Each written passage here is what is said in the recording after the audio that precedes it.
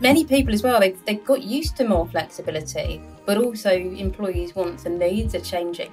So if people can't get what they want from their current employer, they're actually voting with their feet.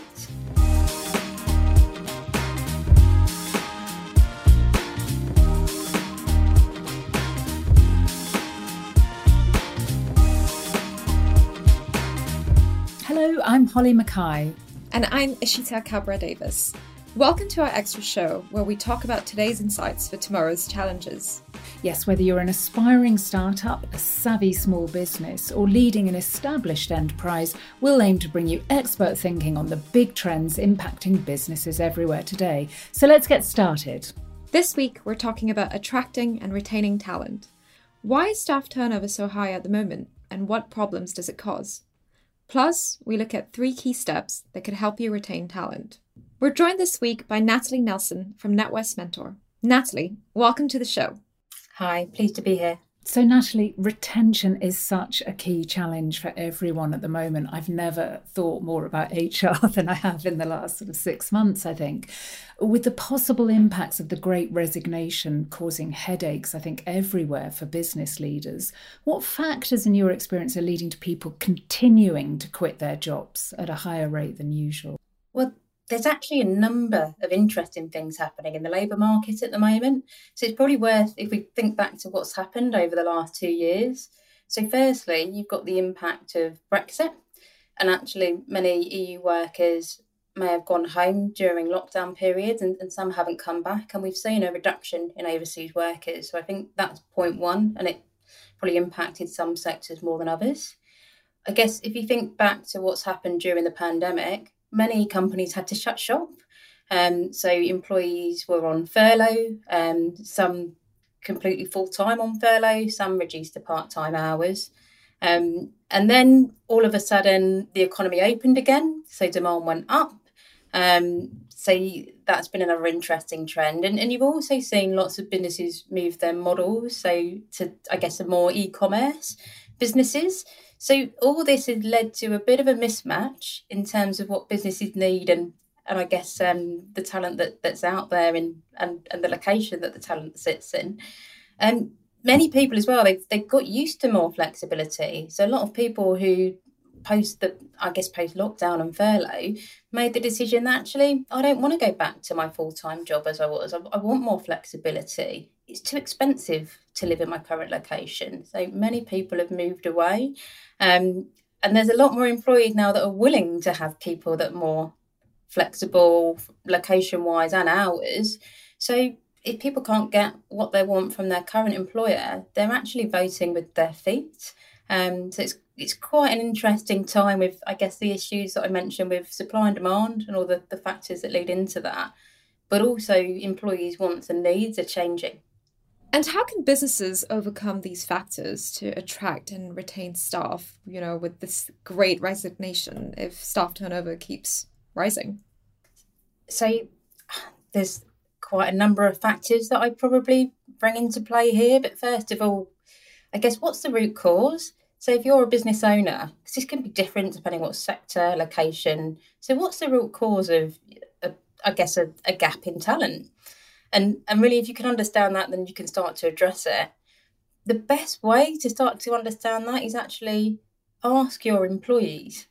So it could be people leaving, exit interviews, the employees that you have currently. What is it that you value, or what challenges do you have? Particularly currently in the current economic climate, even if companies do offer pay rises,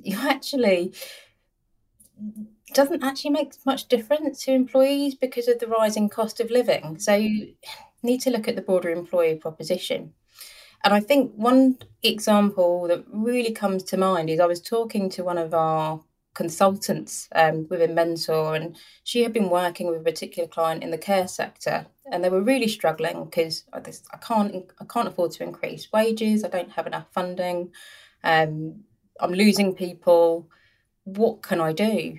And the conversation was around, well, find out what they value, what are the biggest challenges. And the two things is I don't have enough time to go home and cook a meal for my family, so I'm not able to eat a healthy meal with my family. I'm struggling to have the time to do simple tasks like going out and doing my food shopping. So that business said, right, you can get your food shopping delivered to work at the end of your shift. And as they had chefs on site cooking for the residents, they said, we'll also ask them to cook extra meals for you and your family to take home. And they saw a reduction in people leaving. So it's got to be really specific to your particular business. But I'd say more and more, definitely think about the end-to-end employee value proposition. So if you can't afford to increase wages to keep up with inflation, then can you sponsor people for professional qualifications, for example, because that's really, really valuable? Do you need to look elsewhere to fill talent gaps? So some companies are starting to look at actually returner schemes. So for people that might be very experienced but have had a career break and are looking to come back, or people that might want to have a career change. So how do you support them? And I think for a business owner, it's incumbent on us too to actually challenge the mindset that we have. I know I've wrestled with it a bit, if I'm honest, because there was a received way of doing things, and my instinct after the pandemic was to say, no, we've got to go back as it was. And I've kind of now forced myself to go, actually, Holly, you're just being old-fashioned. Like, why? And if you really sort of think about different roles, I think as well, Natalie, and what they need. So rather than have a blanket one-size-fits-all approach, if you think about some roles, I now think there are some roles which can't be done fully remotely. And it's just forcing yourself, I think, sometimes to tell yourself off a bit and saying, stop being an old fuddy-duddy. Yeah, I think that's right. And actually, there's a balance to be had, because some people crave the social interaction. And I think with longer term working from home, that becomes more obvious. Some people are quite happy at home. You've also got to think about different roles and demands. So do people have the right technology to work from home? If not, is that something that businesses can support to make work more accessible? So completely agree with that. Another key thing, though, in terms of, and this is a trend I'm starting to see, where you do have businesses that are adopting a hybrid working approach, so you have some people in the office, some remotely, and a good mix, really need to make sure that supporting line managers to manage remote teams, because it can cause unconscious bias, and particularly in terms of favouring people that you see more in the office, because it can be perceived that they're more productive, but that's not the case. What could be the best way to engage with potential staff in order to ensure a smooth recruitment process? So, is it internal or external recruiters? Or, should we do social media when it comes to advertising them? Or do we go to the more sort of, very sort of traditional job ad boards? So we've probably covered a number of things. I actually read a research article actually last week from the CIPD, and what they're seeing in terms of the most popular ways of recruiting at the moment. So number one, and this is, I think, for large companies, was their corporate website. I think that's where, if people are attracted to the brand, they'll naturally look first. Number two, in terms of popularity, was social and professional networking sites, so such as LinkedIn, which we'll all be very familiar with. So that was number two. Number three was actually around recruitment agencies and consultants to help. And number four, and actually this is really important, was internal job adverts and actually looking to promote and develop talent from within, which I think's great. I'd like to see that higher up the list. In terms of, I guess it depends on what your needs are and what your particular business is. So if you're in a media or a tech company, then you'll probably want to use things like LinkedIn in your recruitment, and you might want to use more technology. And to be honest, that's probably what your applicants would expect. That might not work if you're in construction or care sector, for example. So you've got to think about, I guess, the candidates that you're attracting, where they might be looking, what your brand is, what culture you want to share to, I guess, find the best route. So those are a few things to consider. I'm also seeing a lot more use of technology in the overall end-to-end recruitment process. Because I always think you've got to think about the end-to-end candidate experience, particularly nowadays when a candidate can apply for your job. If they don't feel that it's a very good experience, they can go onto an online network and leave you a really bad review. And I've seen that, and some of our clients have spoken to us about that as well. So you've really got to think about that, and how can you use technology to help? So doing interviews more on video conferencing tools such as Teams and Zoom. Many companies are seeing now have more online onboarding tools to slicken up the process. I mean, some are starting to use AI in recruitment. I think that's got some positives and also some downsides and a risk, but that's probably a whole other conversation to get into. But it's about thinking about the end-to-end experience, how it links to your brand. But we are seeing technology is speeding up the end-to-end recruitment process and onboarding. So I think that's positive. And Natalie, many of us have lots of employees of all sorts of different ages. What are some of the strategies for business owners when thinking about multi-generational strategies for HR and recruitment? So you really hit the nail on the head there, Holly. So we are seeing multiple generations in the workforce at the moment, and actually they'll all come from different life experiences, and they have different generational experience that will, I guess, really influence their wants and needs. So when you're thinking about recruiting and retaining different generational groups, actually consider what might work for them without causing stereotypes. But what might be important to a baby boomer might not be as important to somebody who is in a younger generation just starting their career. You've also got to think about things like digital literacy.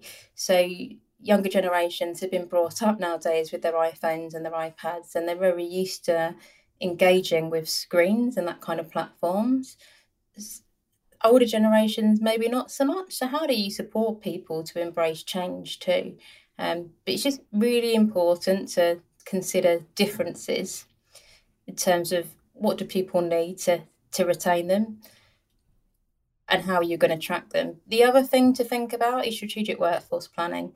So how do you plan for skills that you might be losing in the older generations that might be looking to wind down to retirement? And how do you really think about the future skills and make sure you're developing your younger employees and attracting talent and early careers programs such as apprenticeships to actually build the skills that you need for the future? So I think that's really, really important. I get my 12-year-old daughter, she's my new social media manager because I'm not so great on TikTok. So we had a big negotiation about how much per video, but honestly, she can do it in about 12 seconds and it would probably take me 12 hours. So yeah, I'm all for it. I've got apprentices in Mentor on speed dial for things like that. Natalie, we're out of time today, but thank you so much. Such key issues, I think, for anyone running a business at the moment. So Natalie, NatWest Mentor, thank you very much for your insights today. It's been a pleasure. Thank you. So now on to 3 key steps to help you hire and retain staff. First step, get the most out of social media. Many client-side HR managers, that's a posh way of saying people who work in-house in HR, they're following the lead of recruitment agencies and finding potential candidates on social networks. I've used LinkedIn, for example. That's worked really well for me. Facebook's another example. Now, of course, the plus of these is they're free to use, big tick, but recruiters still need to follow some pointers. I think the first thing to say is be aware of what your current employees say about your business. I'm sure lots of small business owners do this anyway, but Google your business. What is the vibe out there? What are people saying about you? How is a new potential recruit going to see your business when they start to do their research? A second point, is focus on using this as a chance to showcase your brand and your company, who you are, what you do. We recently filmed a behind the scenes video of Life at Boring money. I think there's a bit of swearing in there. I think we did decide to leave it in, but it was quite a sort of funny 10-minute video. But the team are sort of in the office, bit of banter. It really sort of showcases the feel of the company, which I think is so important, and that's gone down really well. And a final thing I think is, just take the time to get the details right. Who's the line manager? What's the salary? Flexibility, right? That's going to be sort of key things someone wants to know.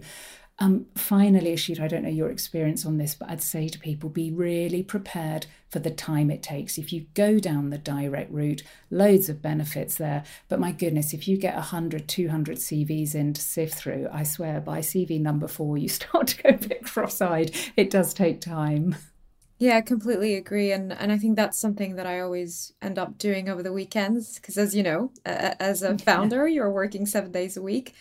So definitely allocate some time for recruitment in particular, because it is something that requires your specific focus. So step 2, bring employee engagement into the hiring process. Yeah, this is interesting. I mean, I think the hiring process should be engaging, not just for people you want to bring into the business, but for current employees as well. I mean, there are brand advocates, aren't they? And they know very well what the business is like, but who's going to gel well with the team and bringing people in? And they also might have a good network of people, which would be a brilliant place to start. And I think, Ishita, you've had some success, haven't you, in sort of recruiting people from your current network? Yeah, I think it's been really, it's challenging, when you're a small business and you don't have, unlimited resources when it comes to budgets to spend on things like external recruiters, and you don't even have an HR department for that matter. So it's actually been very useful to tap into your existing networks and even your employees or your customers' networks. We actually sent out an email newsletter to our over 200,000 users database to advertise all our job roles. And we had some great idea. Yeah, we had some great success because, these were anyway people who were flying the flag for biorotation, and they wanted to become a part of our future journey. So it's kind of, those sort of networks around you that might be very efficient, even financially, for you to sort of leverage. And I think as well, if you've got that core sort of sense of purpose as a business, which you obviously had, and I found because we're doing more to sort of help women understand investments and pensions, for example, if you go out with that purpose and it sort of sparks a connection with someone, then you get more applicants than you would sort of normally, because people are going, do you know what, I want to spend my time doing that. And that's the sort of company that fires me up in the morning, makes me want to get out of bed, hopefully. And the last step 3, get the most from a recruiter when you do use recruiters. Oh, I've been through the cycle on this, Ishita. It sort of depends, when you asked me about it. When we started off, I did everything myself, like literally everything myself. And it just became so time consuming, and we're on quite a big growth curve. So we were 17 people 3 or 4 months ago. We're nearly 28 today. The time commitment was huge, so we used more external agencies. But then the flipping invoices started coming in. So for me now, there's a sort of balancing act between external agencies and internal ones. Exclusivity is a lever you can pull. You can say, all right, I won't go to another recruiter. I'm just going to work with you. What does that mean you can do on that rate? And I think just sort of keep going and be tenacious there. One thing I'd say as well, learned from bitter experience, is read the T's and C's, because there are often discount periods. So if you hire someone and they don't work out for whatever reason, if they leave within a certain time frame, you can get some of that sort of fee you've paid back, or they'll commit to find you a replacement. Do read that, because some of those time frames can be crazy short. And I think something like 4 to 5 weeks, especially if people are working remotely, it's not enough time to work out if someone's going to be a good fit or not. So really read the terms and conditions. And I'd probably add to this, in terms of my experience of working with recruiters now that I'm an employer myself. I've found we've been very lucky that a lot of, our team has been fans of biorotation, but the ones that we have specifically had to seek a recruiter for has been for very technical roles. And that might happen depending on the sort of business that you have. If it's something quite tech oriented, you might realize that you need to use specific platforms to advertise your roles and specific recruitment agencies to place those roles, because a lot of that is also based on networks and you might not belong in those networks. So that brings us to the close of our episode today. Thank you so much to Natalie for all her insights on talent, both hiring and retaining good people. And thank you to you, our listeners. We're here to help equip you for your business journey, and we hope you found today's episode useful. And if you're looking to find out more on this topic, discover resources and information on the NatWest website. Thanks for joining us. See you next time.